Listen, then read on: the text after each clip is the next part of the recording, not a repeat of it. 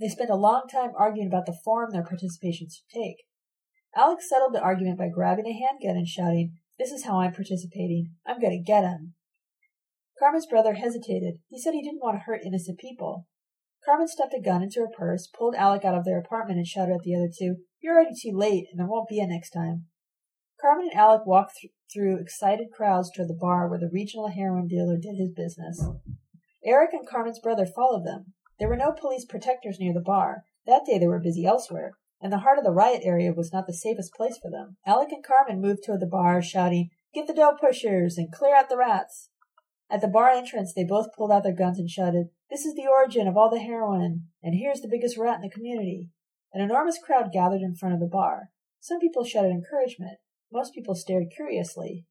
Alec and Carmen entered the bar waving their guns, but the crowd attracted the attention of the forces of law and order. A tank and a National Guard unit were provoked by it. The tank aimed its gun at the heart of the crowd, and the soldiers started beating people, forcing them to disperse. Eric was separated from Carmen's brother, but kept his eyes glued to the entrance of the bar. He saw Alec and Carmen come out grinning victoriously, still waving their guns. Eric shouted as loudly as he could to them pointlessly. Alec and Carmen turned and started to run back into the bar. They were shot down by machine guns. "Minnie, that's awful." Eric still has nightmares about it. That was an awful thing to see.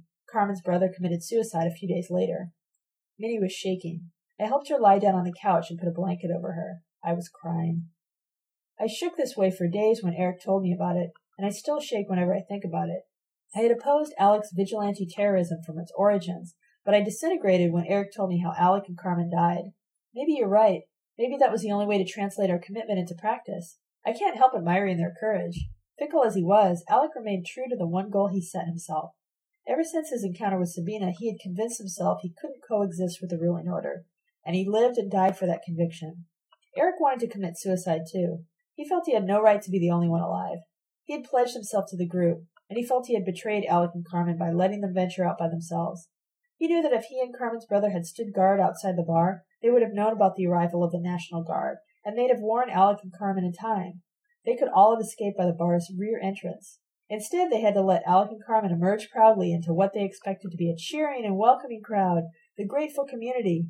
Eric tortured himself with guilt. He knew the same thoughts had led Carmen's brother to kill himself.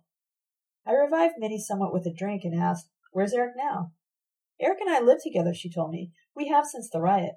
He works in an auto plant, and he's one of the 5 people in the new political tendency we started several months ago. He's a very gentle and considerate person, and very scrupulous about sharing the work as well as the burdens. I'm sure you'll like him." Before Minnie left, I asked her if she knew what had happened to the other people we had known during our university days, and I told her all I knew about Lem, Rhea, as well as Damon. "I never heard of Thurston or Bess again," she told me. "I read about Hugh in a newspaper sometime recently. He's some kind of authority in one of the sciences. I think the article was about a lecture he was to deliver at a suburban college." "Hugh? A lecturer?" "I'll try to look him up, Sophie. If I find him and he's nearby, should I ask if he could get together with us?" "I'd love that, Minnie." I tried not to cry any more until Minnie left. Her account of Alec's life and his horrid death stirred up a great deal in my life, too. I had been so vicious to him. In the end, Alec, like Jose, had tried to act out, at least in some practical form, the project I had only dreamed about. In his own way, Alec had been a Nachalo and had died like him. When Minnie and I parted, we both knew we were going to be seeing a lot of each other from now on. Your letter arrived 2 days after Minnie's visit, and Damon telephoned later that day. As I've learned to expect, Damon forgot everything that's happened recently, except for the fact that I'm out of a job. "It's an opening that doesn't call for any higher credentials than a master's degree. I thought you might be interested in case you're still out of a job." "I'm out of a job, Damon, and out of a project, but I'm not interested in another teaching job. How about coming over just to talk, about old times, about Alec, for instance?" "I can't, Sophie," he told me. "I've suddenly got more things to do than I have time. I thought I had recruited Louisa, but it turns out she recruited me to that committee of hers." "The repression committee?" I asked. "If you won't come over to talk, then how about giving Ted and me a ride to the repression committee? He still hasn't gotten his car back. It was impounded by the police. And he'd love to see you again. He was so impressed by you 10 years ago. He still remembers you." Except for an excursion he'd taken with Sabina to try to get his car back, Ted had been spending his days the same way I had, moping around the house with nothing to do. Ted had in fact told me he'd like to see the people who had visited me in the garage. He had liked Alec a great deal, and he thought they were all like Alec. But Ted must have been disappointed. Damon came, shook Ted's hand, showing no sign he had ever seen Ted before, and told him, "Nice seeing you again. How many years were you in jail because of that heroin business?" Ted and Damon had nothing more to say to each other on the way to the repression committee. In the car, I asked Damon if he knew how Alec had died. Of course he told me. He was gunned down in last year's riot. Why didn't you tell me? I'm sorry, Sophie. I learned about it a month after it happened, and I didn't see you for almost a year after that. I guess I forgot. But you never forget to tell me about openings for college instructors. I said I was sorry, Sophie. And what's so odd about my telling you about a job openings when I know you need a job? Nothing, Damon, absolutely nothing. You have a perfect sense of timing. I was referring to something he told me a year ago, right after I'd been fired from the first job he'd helped me find. He didn't seem to recognize the reference. Damon is such a bizarre person. He seems to have a different set of standards and pattern of behavior for each of the compartments in which he lives his life. I tried to get close to him during my year in graduate school. I felt very lonely among students who were 10 years younger than I. Their concerns and interests had little in common with mine. I've never been spontaneously sociable, and until a few weeks ago the possibility of forming a liaison with a lover 10 years younger than I never crossed my mind. Damon told me about interesting political events. He chatted briefly afterwards, but he didn't once pick me up or take me home. He didn't become a friend until I got my degree 3 years ago, when he helped me get my first teaching job. I became his colleague, and therefore also his friend a year and a half after I first enrolled in his course. I was hired to teach one course. His teaching day began at noon, and I taught my course on Tuesdays and Thursdays in the afternoon. For the first day of classes, he picked me up and drove me to school. I read on the grass or in the library until his teaching day ended, and then he drove me back home. One Tuesday afternoon, he invited me to dinner at his apartment. I learned what it was that Minnie and later Louisa liked about him. In the privacy of his apartment, he was an altogether transformed Damon. All his personal and political rigidity were gone. He was the most thoughtful and considerate man I've ever been close to.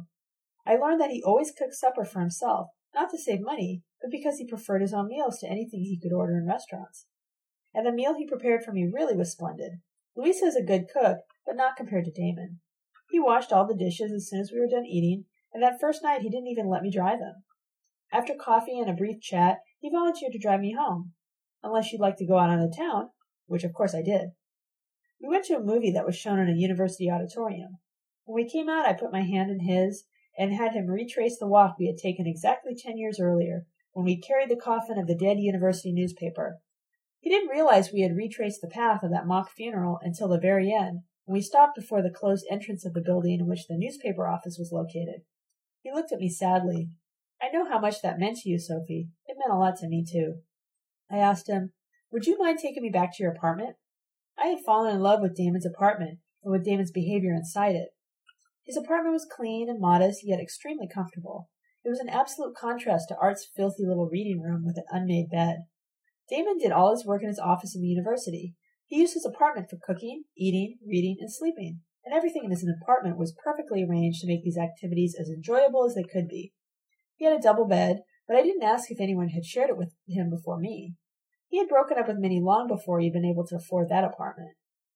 Since all his acquaintances were political, and since he didn't mix politics with his private life, I didn't see how he could have a sexual relationship with any other woman, unless she had invited herself as I had. Damon's compartments were so mutually exclusive that he didn't keep any political or philosophical books in his apartment. His single shelf contained only literary classics, and of all things books of poetry. I had never imagined Damon sitting in his apartment, reading poetry, but I had never imagined the rest of his private life either. For slightly less than a year, I was fired before the end of the school year, I lived with Damon 2 days out of every week, from Tuesday at noon, when he picked me up for my first class, to Thursday afternoon, when he drove me back after my last. I remember those days with a certain nostalgia. Unlike Art, Damon took nothing for granted. Every Tuesday afternoon, before driving to his apartment, he scrupulously asked, "Where to?" He sometimes let me help cook, but I didn't once cook alone, and I never did the shopping. I washed dishes only when he wasn't home for dinner, which happened very rarely, and on those occasions he left a prepared meal for me in the refrigerator. Unlike any other man I've known, I never lived with you. Damon understood that not knowing how to cook or clean or wash dishes presupposed the existence of proletarians, women proletarians, who knew how to do all these things. He did all this for himself, not ostentatiously, but quietly and matter-of-factly. His entire apartment was spotless whenever I stepped into it. I never once even had a chance to make the bed. He hurriedly did that while I brushed my teeth. In his apartment he was the most decent and thoughtful person I've known, but as soon as his social role was in question, or what he took to be mine, he became insupportable. On the job he helped me find 3 years ago, I was supposed to teach a conventional course in introductory sociology. I immediately turned it into the only study of society that interested me, the study of its overthrow. I had been told to use one of 2 standard textbooks, but I didn't read or assign or discuss either textbook. I gave out a list of books containing most of the titles I had taken to Jose in prison. The classroom sessions were political arguments about revolutions and liberation movements. In the record books, I gave all students the highest mark whether or not I had ever seen them. I quickly gained a reputation as a faculty radical, and students not enrolled in my class started to attend it in order to engage in political arguments. Members of student political groups asked me to be the faculty sponsor of their organizations, a formality which was needed for them to have access to university facilities. I also attended some of the meetings of the groups I sponsored, and I learned something of the unromantic side of the student movement. I saw the politicians and manipulators transforming rebellious students into passive tools. I saw what you've called the grand puppet show, but I didn't generalize from such insights and experiences. I vaguely agreed with Damon that the genuine revolutionary movement would in any case not begin among students, but in the factories, at the point of production. I had learned that from Louisa. I didn't figure out that the organization of the working class, which was going to make that revolution possible, the union in all its various shapes and forms, played the same role in the factories as the politicians and manipulators played among the rebellious students. I only learned that very recently, and largely from you, although last year's riot gave me some clues. Everything that was organized, from the state to the tiniest radical sect, was opposed to the spontaneous carnival atmosphere that suddenly took hold of the city. The riot broke out when my second teaching term was half over. I thought what I had always waited for was at last happening. Massive rebellion broke out into the streets. Whole blocks of buildings burned. Carefully priced commodities circulated as freely as confetti. I wanted to be part of it all and drifted into my usual style. A man trying to run with 2 television sets shouted to me to grab one of them. I ran home with it as proudly as if I'd carried out a revolutionary act. When I next met with my class, I was almost angry at students who hadn't taken part of the looting. As I told you in one of my first letters, I was promptly fired. But when I lost my job, my relationship with Damon ended in a bitter argument. I wasn't particularly upset about losing the job, since the pay was scandalously low, and I hated being part of the academic bureaucracy. But Damon was flushed with anger. A classroom isn't the best place to carry picket signs, he shouted at me when I told him why I'd been fired. I was encouraging students to loot, riot, and steal instead of sitting in that stuffy room listening to an idiot like me. He retorted, the revolution isn't going to break out in a university classroom. I told him I didn't expect anything at all to happen in a university classroom. That was when he told me, you have a bad sense of timing, Sophie. I blew up. Totally unlike you, Damon. You have a perfect sense of timing and placing and cataloging. You have a different mask for every cubbyhole you move through. Anger for political meetings, condescension for classrooms, courage for strikes, submissiveness for meetings with superiors, kindness for animals, and a decency only in the privacy of your apartment. You're not a human being, but a filing cabinet. He tried to respond patiently, namely condescendingly. Sophie, if you're going to keep a teaching job, I broke in, crying with frustrated anger. Don't you understand what the riot meant? People expressed and act just how they feel about the precious institutions you serve. They hate those institutions. They feel oppressed by them. They'd like nothing better than to burn all of them to the ground. Don't you feel the slightest bit ashamed to parade in front of that classroom exercising authority given to you by the state? He walked away from me. His face expressed shocked disbelief. I called him about a month later to apologize for my outburst and to thank him for all he had done for me. I didn't hear from him again for over a year. When Damon had called 4 days ago to tell me about yet another job opening, I had told him I wanted to talk to him, and that Ted was eager to see him again. But neither Ted nor I said anything to him for the rest of our trip to the building where the Repression Committee has its offices. It was only when we were inside the building that it occurred to me to ask, why did Louisa recruit you into this committee, Damon? What in the world do you do here? Stuff envelopes? He told me Louisa feels the committee's work lacks political direction. She thinks I can help provide a certain amount of coherence by taking part in some of the activities. For instance, by contributing a certain amount of research and simply by engaging in some of the discussions. I commented sarcastically, so you're sort of an ideological director of the enterprise? Damon snickered but missed my sarcasm altogether. I suppose you could call it that. Something like the minister of the committee's ideological department, I went on. He said almost with pride, I wouldn't quite go that far. No, I suppose you don't expect to reach the state of government portfolios until after the revolution. It's not a question of revolution here, but of repression, he told me, adding the expected, the question of revolution is going to be resolved on the shop floor. What are you doing here then? I asked him. I thought the only task of a revolutionary was to Damon didn't respond. We had both heard each other's arguments before. He escorted Ted and me to a room full of people, the room I had walked into after last year's riot. Louisa came rushing toward Damon. "This is Ted, the printer," Damon told her. Without even looking at me, Louisa shook Ted's hand eagerly and told him, "I really enjoyed my lesson in printing, and I can't tell you how glad I am that you came here. The committee acquired a printing press a few days ago, but no one here is able to get it going." She was called away to the telephone. While talking on the phone, she asked Damon if he had finished an article. He handed it to her. She glanced at it, continuing her phone conversation, and then handed it to a young woman who was typing. When she got off the phone, she asked Ted, "Would you mind having a look at that printing machine?" I had rarely seen Louisa at work. I wondered if this was the Louisa you had known in the carton plant, if this was the Louisa who had recruited Nachalo into the genuine workers' organization. She seemed just like a political boss. The activity in that room was identical to the activity that had finally repelled me years ago, when I tried to escape from the drudgery of my job in the fiberglass factory. Yet Louisa didn't seem at all bored. I suppose the fact that she's held the same factory job for 20 years indicates that her tolerance for boredom is infinitely higher than mine. But she didn't seem merely to tolerate the boredom. She seemed to enjoy it, to be fulfilled by it, the way monks and nuns seem fulfilled while performing dull tasks. The gratification doesn't come from the senses, but from the knowledge that every moment of drudgery is yet another service performed for the Lord, or in Louisa's case, for the organization. It struck me that the room I was looking at was something like a microcosm of all Louisa's organizations. The activity in and of itself is the dullest, most repetitious activity performed in the bureaucratic society. But this activity is transformed into something gratifying and enjoyable the moment a Damon, an Alberts, or a Zabrin define its political direction. The purpose of her organizing has been to provide the political directors with staffs of flunkies. How ludicrous it is that Damon, that caricature of a fragmented human being, himself a patchwork of contradiction, himself unable to connect his politics with the other closed compartments that compose his life, should be the one to provide political direction to others. And how scandalous that Louisa should have sacrificed her own life to the task of recruiting independent spirits to the service of such gods. When I had asked Damon to take Ted and me to the repression committee, I had forgot that Art Senich might be there. It was in that very room that I had seen Art after last year's riot. And of course Art was there, and he rushed over to me as soon as he saw me. I wasn't glad to see him, but I shook his hand and asked if he had time to accompany me to a nearby coffee shop for a chat. I wanted to learn just how Art had come to be living in my room at Louisa's house until a few weeks ago. I ended up treating Art to lunch and several cups of coffee. It turns out that Art's life was far more intertwined with mine than I had ever imagined.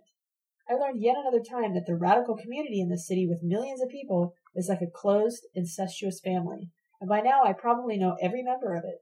I also got a view of yet another ugly underside of that community. Art had met Louisa long before I had ever walked into the Peace Movement building. When I saw them both in the repression committee last year, I thought they had met there. I didn't imagine they had known each other during the years when I hadn't seen Louisa. Art met Lem Issel as long as 7 years ago. Lem had just returned from his harrowing prison experience after trying to deliver my letters, and was living with Debbie Matthews. Art was already involved in peace movement activity when Lem first walked into the Peace Center. I met Louisa at a Third World rally, Art told me. Lem introduced me to a university friend of his, and Louisa was with this friend. That friend, of course, was Alec. Everyone I knew must have been at that rally. I was in the fiberglass factory when it took place. "It's funny the three of you didn't run into each other when you came to the Peace Center," he said. "I must have seen Lem at least 4 or 5 times during the weeks when you came to the Peace Center, but Lem didn't bring Louisa there until after you did me the favor of looking up the maid service phone number for me." He introduced me to Louisa again, although I remembered her from the rally. Of course Lem didn't know I knew you, and I couldn't know Louisa was your mother. Eventually Lem dropped out of peace movement activities altogether, but Louisa got more and more involved. Louisa and I found that we understood each other much better than she and Lem ever had.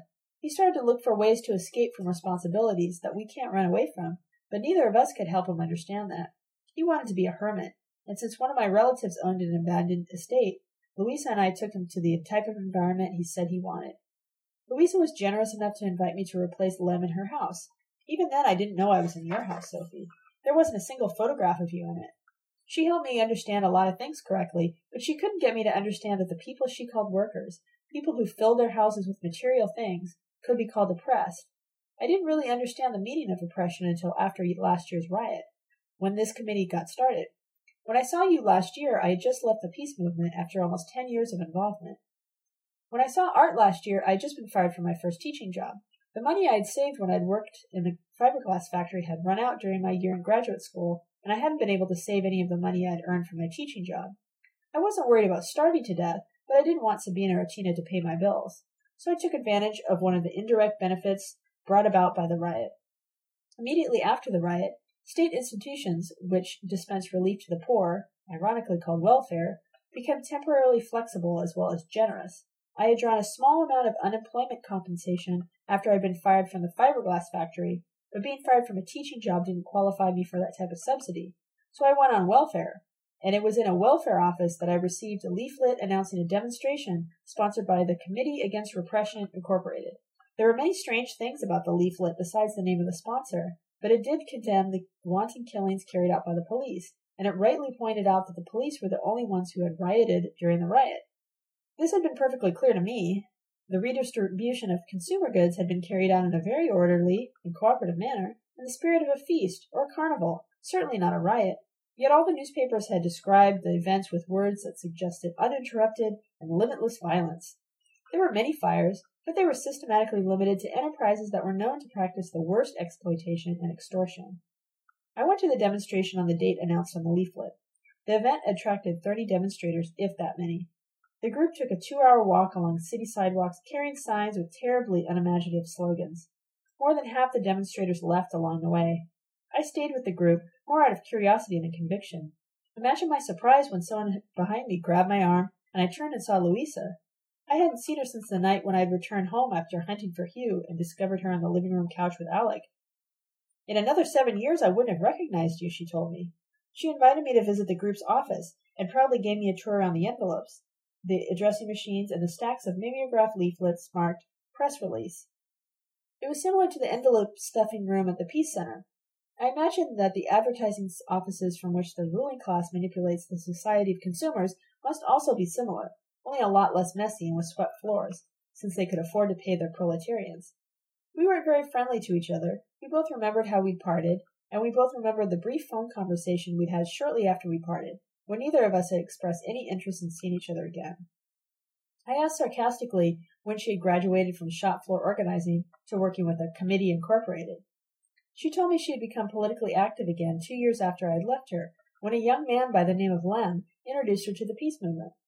But the politics of those people were atrocious, and this committee's work is much more like the work I'd like to do.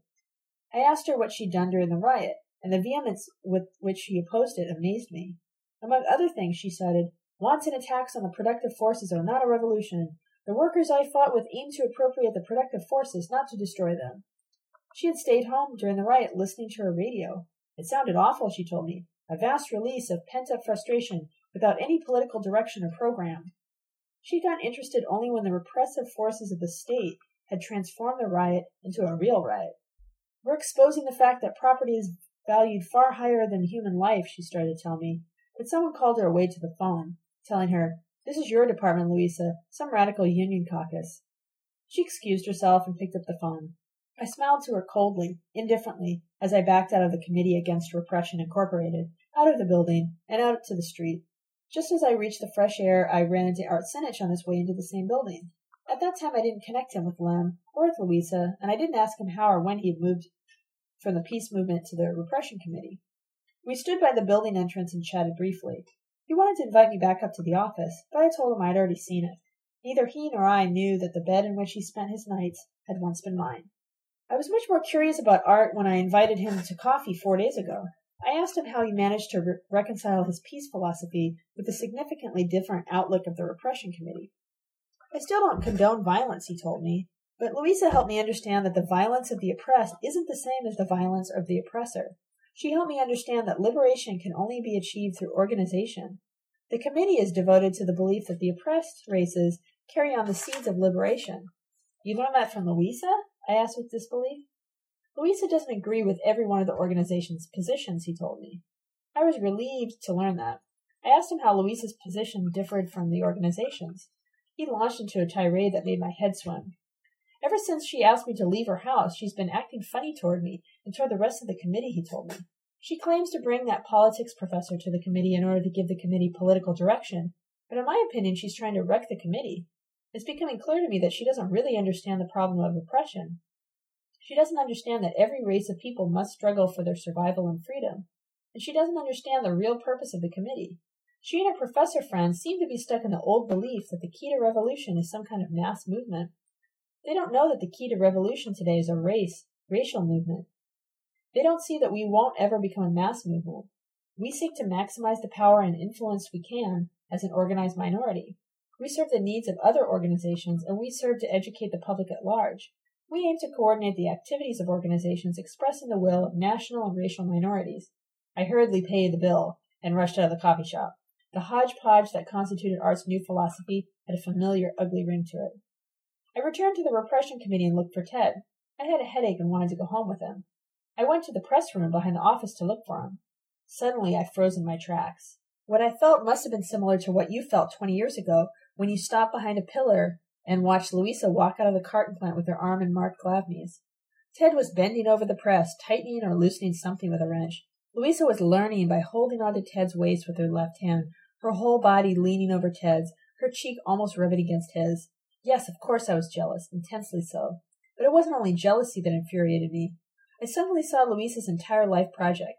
I suddenly understood Louisa's union. I suddenly grasped how and why Louisa had so successfully combined her sexual with her political activity. Damon the researcher, Damon the spokesman of our movement, Damon the shepherd, was in the other room providing political direction. But some of the sheep, namely Art and his friends, were already under the tutelage of a different shepherd, and the political director was on the verge of being left without followers. The shepherd's dog was using her entire body to recruit a new sheep into the flock, to provide her political director with a new follower. This was Louisa's revenge for the scene I had made with Pat. I trembled with fury as I moved toward them. Louisa turned her back to me as soon as she saw me. She told Ted, "We could sure use the talents of an experienced printer around here. Would you be willing to continue my lesson some other time, and to show the rest of the staff how this machine works?" Ted acquiesced. "Sure. I don't have many other things to do right now." Louisa started to walk past me out of the room. I grabbed her arm and told her, "If you think you're the one who has a gripe against me, Louisa, get it out of your head this minute." She shook herself out of my grasp and pulled me through the office and out the hall. "All right, Sophia, let's have it out once and for all. Why did you ruin my relationship with Damon?" "I only wish I had ruined it," I shouted, "but I obviously failed to ruin your relationship to your authority, your God. I just caught you in the act of sacrificing another victim to him." Louisa pulled me all the way out to the street, where she shouted, "We're going to have it out, you and I, but you're not going to embarrass me one more time." She hailed a cab, pulled me inside, and told the driver to take us to her house. "All right, now holler all you want," she told me in the back of the cab, releasing me. "Don't you accuse me of destroying anything, Louisa. You devoured countless human lives for the sake of those beloved authorities of yours, those professors with the working-class project in their heads. Leave Ted alone, would you?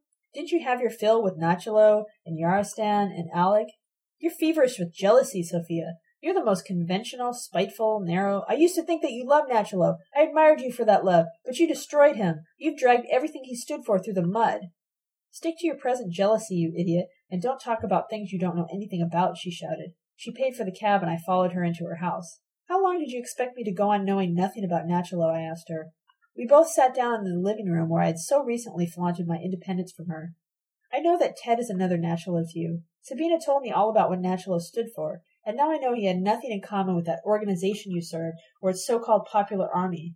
"George Alberts told her—" "Whatever George Alberts told her was a lie," she shouted. "He spent his life justifying his betrayal of his comrades at the front." "When did you decide Alberts was lying?" I asked her. "When Titus Zabrin returned from the front and told you Nachalo had died like a hero, fighting alongside Zabrin and Alberts in the popular army? That conflicted with what Alberts told you, didn't it? Alberts told you he and Zabrin had fought against people like Nachalo, didn't he?" "You're raving about things you can't know anything about, Sophia. Alberts couldn't have told Sabina anything until 10 years after the event, and he couldn't have remembered anything. When he returned from the front, he was delirious. I thought his mind had been affected. He ranted senselessly about a firing squad and about having shot into the air. As for Titus, I didn't visit him until several weeks after George returned. I knew George was lying, hallucinating if you prefer, the moment he got back from the front. The only thing I didn't believe was that he'd shot into the air. I was sure he had deserted, and his lies were designed to cover up his cowardice. He had been the one who had stayed home when the rest of us had gone out in the barricades several months earlier. In his ravings, he called Nachalo a reactionary. He called him everything short of a defector. He said he and Titus had run into Nachalo at the front, and Nachalo hadn't greeted his former friends as comrades, but as red butchers. He acted as if Nachalo were the enemy. Then you admit that the apparatus Alberts and Zabrin and you served was opposed to what Nachalo and his comrades in the militia were fighting for. I admit nothing of the sort, Sophia. The so-called conflict between the militia and the Popular Army was a lie spread by the fascists. They were both in one and the same army, the Union's army, the armed working class, the most devoted, most revolutionary workers. Everything we did in the rear, even my activity as a transportation delegate and tram driver, was a contribution to the Popular Army's victory, the Union's victory, Nachalo's victory, which were all one and the same victory. The militia was nothing but the first detachments of the Popular Army. That's not true, Louisa. The Popular Army absorbed the militia into itself the same way you absorbed Nachalo into the Union, and it destroyed all those it couldn't absorb. That's why Nachalo called Alberts and Zabrin Red Butchers. You knew more about it when you were 10 years old. Red Butchers is what the fascists called the entire working class. George learned the term from the fascists, and he used it to excuse his desertion. I went to see Titus in the hospital as soon as he was allowed visitors. He told me neither he nor George could have had a conversation with Nachalo at the front. Titus also told me he had learned from Nachalo's comrades that Nachalo had died bravely, heroically, fighting the fascists. He died exactly as he had lived. The unit was defeated because of the overwhelming odds against them, because of fascist sabotage in the rear, and also because of some defections. All he said about George was that he had done the best he knew how to do, but I already knew what George could and couldn't do, so he didn't have to tell me more. When I told him what rumors George was spreading among Nachalo's friends, Titus grew alarmed. He thought, and I agreed, that such rumors could destroy the morale of fighting workers and do untold harm. As soon as he came out of the hospital, Titus and I arranged a memorial meeting for Nachalo. It was the last Union meeting held in my apartment. All of Nachalo's and Margarita's comrades who had remained in the rear attended the meeting. None returned from the front. Titus gave the main oration. He admitted he had never met Nachalo, but he told everything he had learned from Nachalo's comrades. Nachalo had died like a working-class hero, fighting alongside his comrades. The victory of the Popular Army had been his first priority, and he had urged sacrificing everything for the sake of that victory.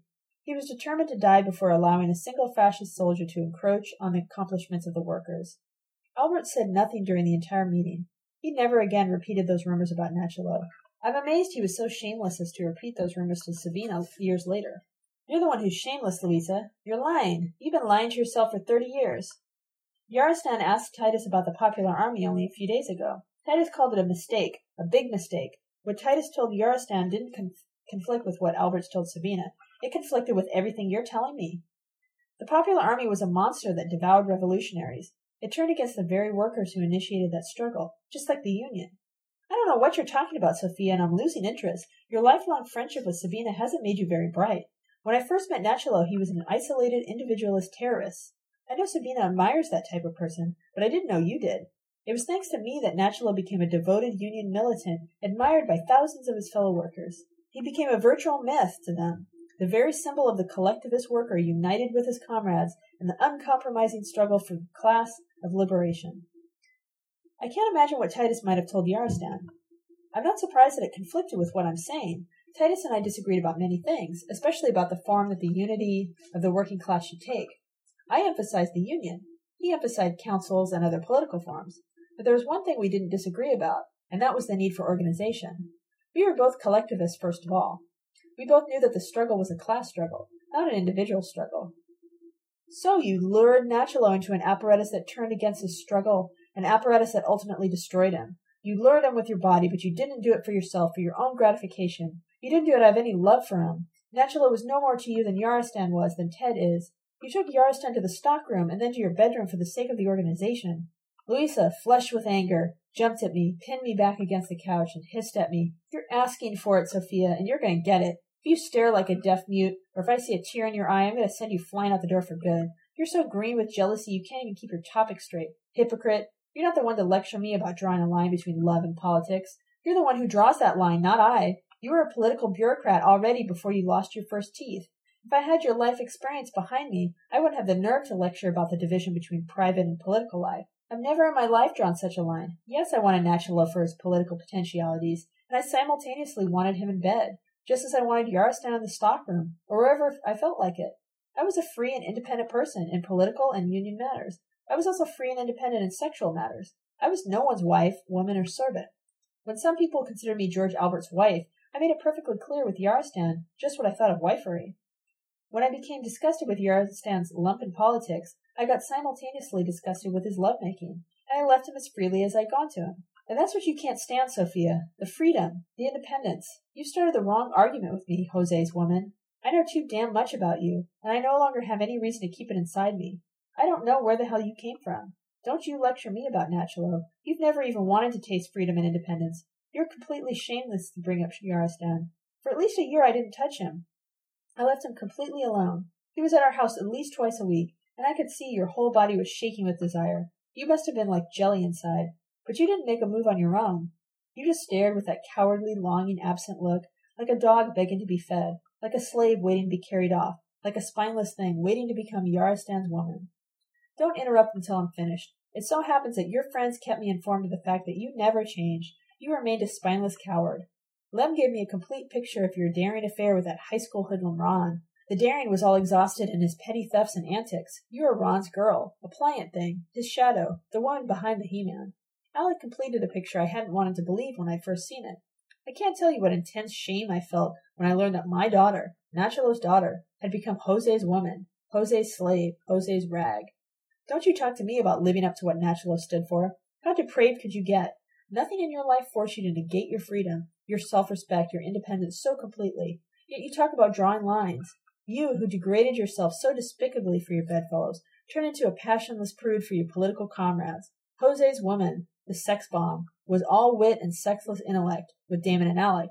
Yes, Alec told me, and even if he hadn't, I would have guessed it from Damon's unbelieving shock at your display of sexuality with your newest tamer, that boy. I bit my lip during the entire tirade. The desire to respond by crying left me before Louisa was through. You're absolutely right. I gave myself to Jose completely, all of me. I desired him for myself. My insides longed for him from morning to night. For myself, Louisa, not for my project, my politics, my organization. I'd be happy to be Jose's woman today.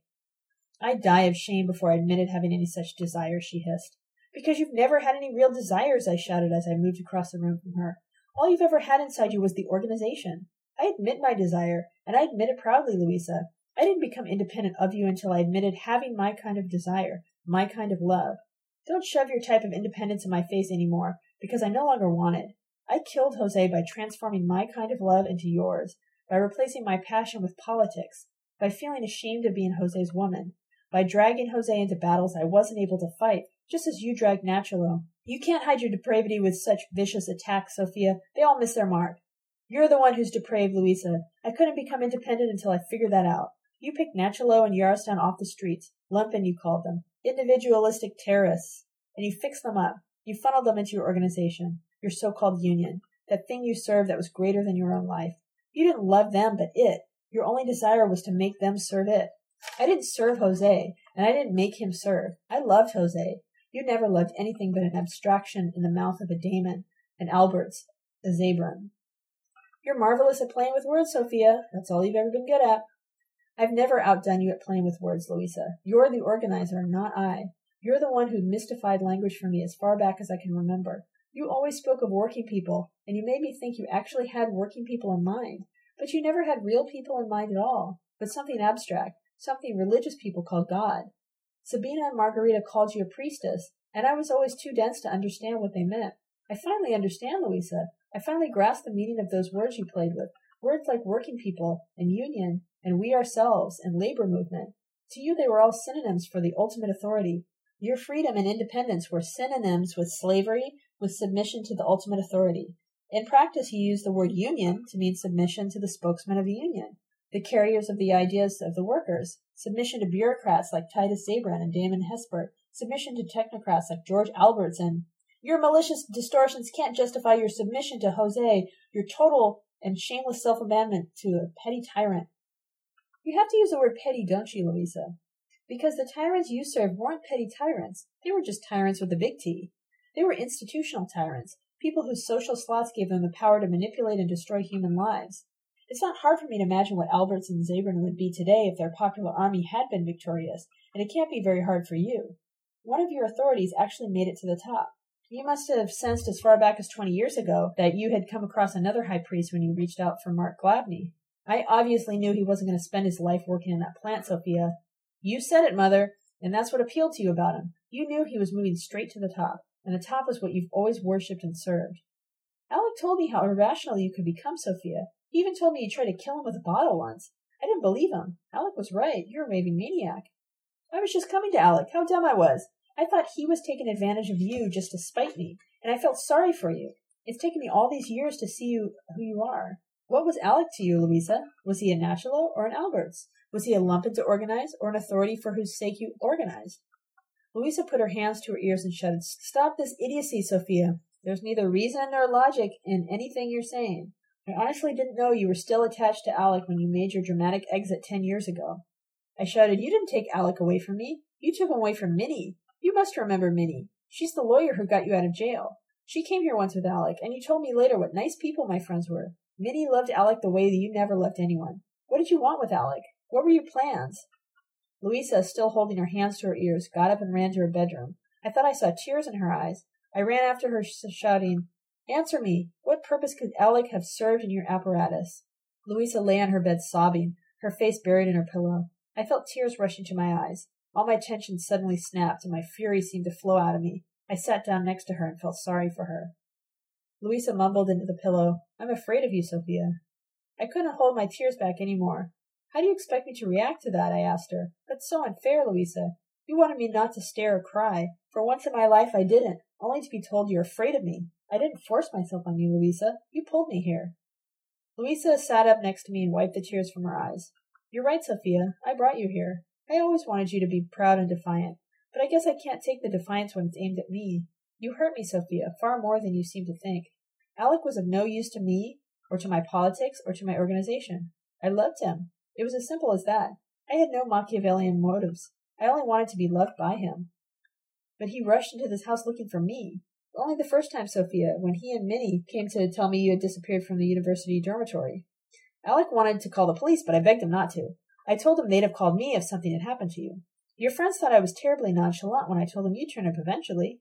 I obviously suspected you'd gone back to your high school friends. Alec came again 2 weeks later on a Sunday. He told me he had found you, and that you had telephoned me. He looked me up and down. I wasn't used to it, and I was flattered. I didn't know then that he looked every woman up and down. I asked him in. He told me about the newspaper work you had both done. I asked him to come again. He called me a week later and told me he wanted to talk to me. He wanted to learn all about me. It had been so many years since anyone had wanted to know anything at all about me. I invited him to dinner. I spent that whole Saturday preparing for his visit. We ate by candlelight. He told me you had joined Sabina and her friends. I thought your pal Ron was still among them, and I spoiled that evening for myself by telling Alec that Ron had been your boyfriend in high school. Alec thought I meant Jose, and he became intensely jealous. He left before he even finished the meal. I begged him to stay. I cried. I felt old and abandoned. I wiped tears away from Louisa's cheeks and told her, I'm sorry I included Alec. I didn't know anything about your relationship with him. I didn't know that you could love someone in that way. I never reached the point of wanting to be Alec's woman, she said without hostility. But I'm not being honest about that either. I wanted to be desired. I craved Alec's love even more than Nachalo's. Maybe Alec came here looking for you. Maybe he even came to me so as to spite you. But he found me, Sophia, and he loved me for 2 wonderful years. He phoned me 2 or 3 times during the week when you had decided to move back into your room. He asked about you, but he never asked to talk to you. I invited him to dinner again. I told you I was expecting a visitor on that Saturday night.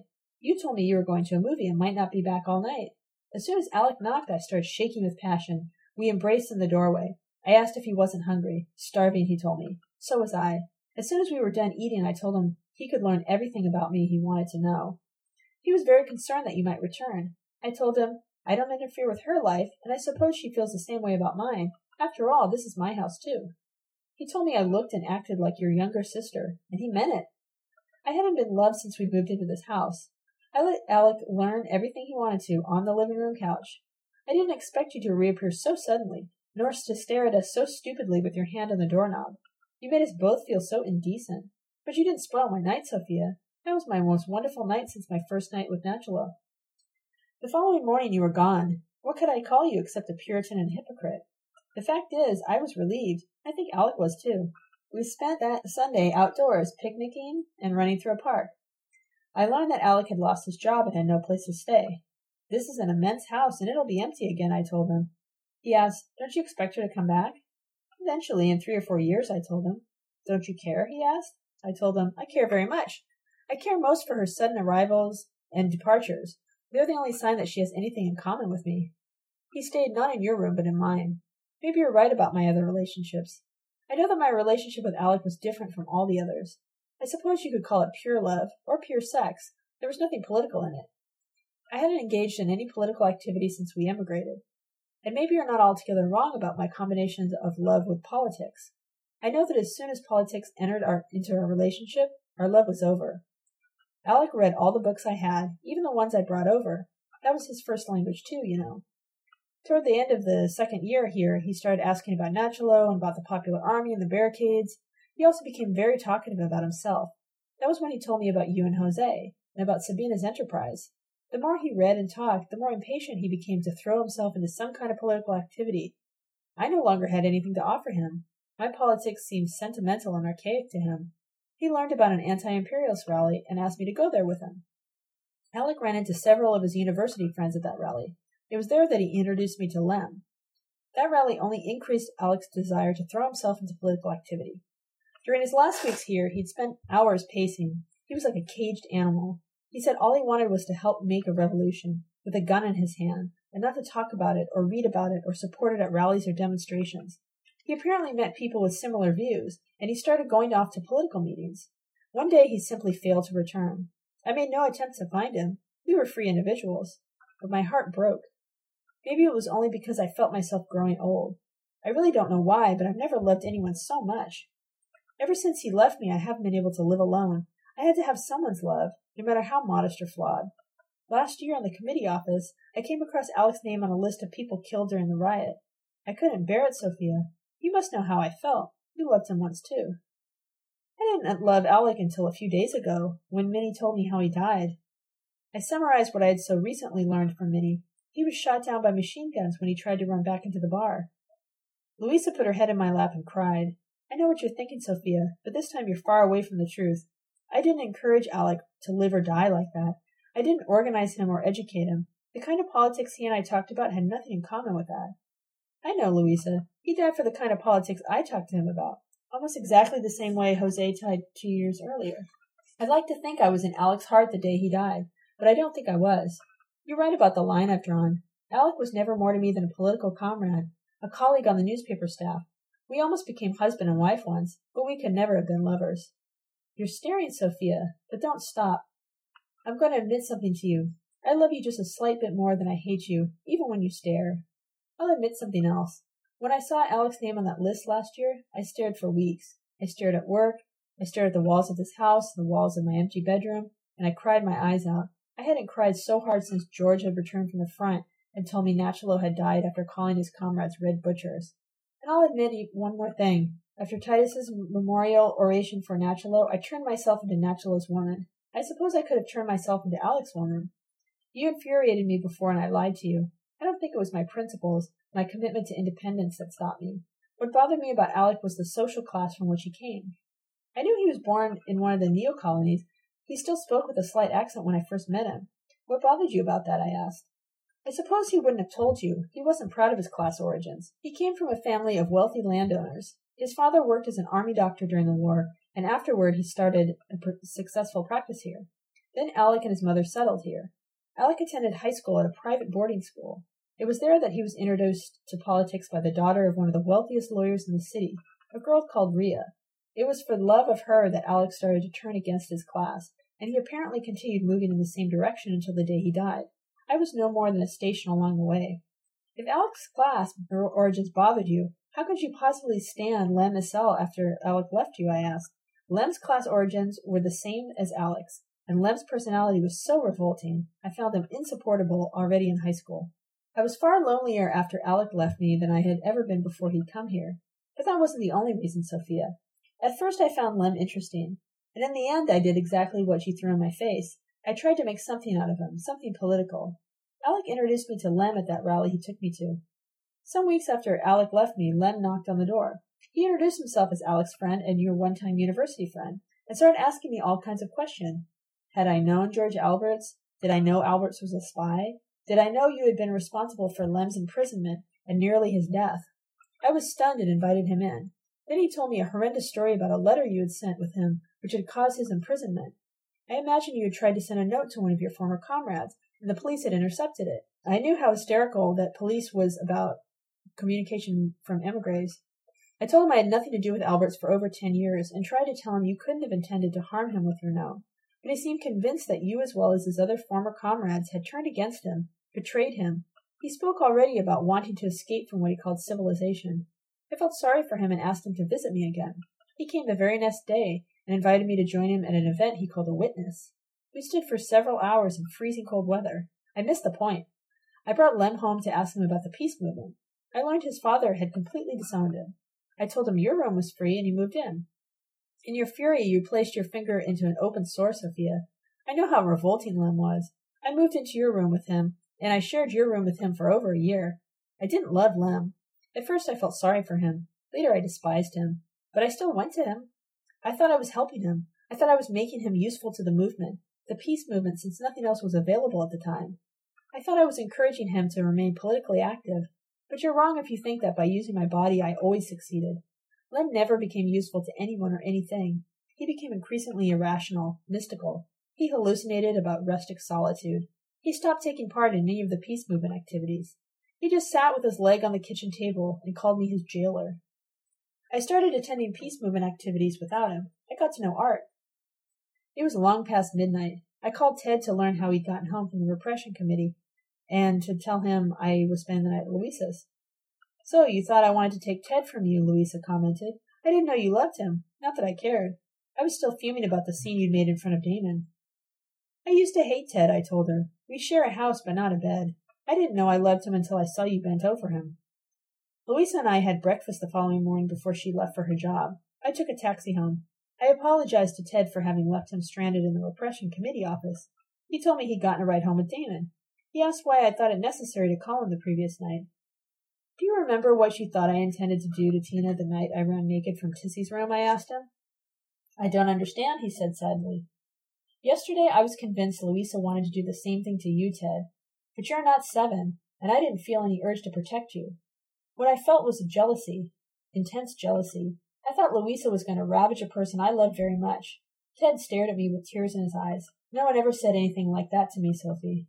I think I love Ted, but I'm not sure I can distinguish my love from guilt and pity. I feel guilty because I had thought him 7-year-old Tina's lover, and even more because I had thought myself responsible for keeping them apart. I felt pity toward him ever since I'd learned of his lifelong, unreciprocated devotion to Tissy. My life would have been very different if I had become Ted's friend in the garage 12 years ago, the friend he sought so desperately. I can't describe him better than Sabina described him to me then. He's lucidly aware of the difference between people and things. He's satisfied when he's shaping his environment with his companions, and has no desire to shape his companions or be shaped by them. I don't want to be either his mentor or his woman, but I haven't learned to be anything else. The liberating politics you and I learned didn't leave either of us very liberated. Please let me know what Myrna and Yara do to make you aware of that fact. I'm on their side, Yarostan, but only because I'm far away. From here it's easy to be on their side. I still love you, but no longer as a god. I feel just a little bit sorry for you. Your Sophia.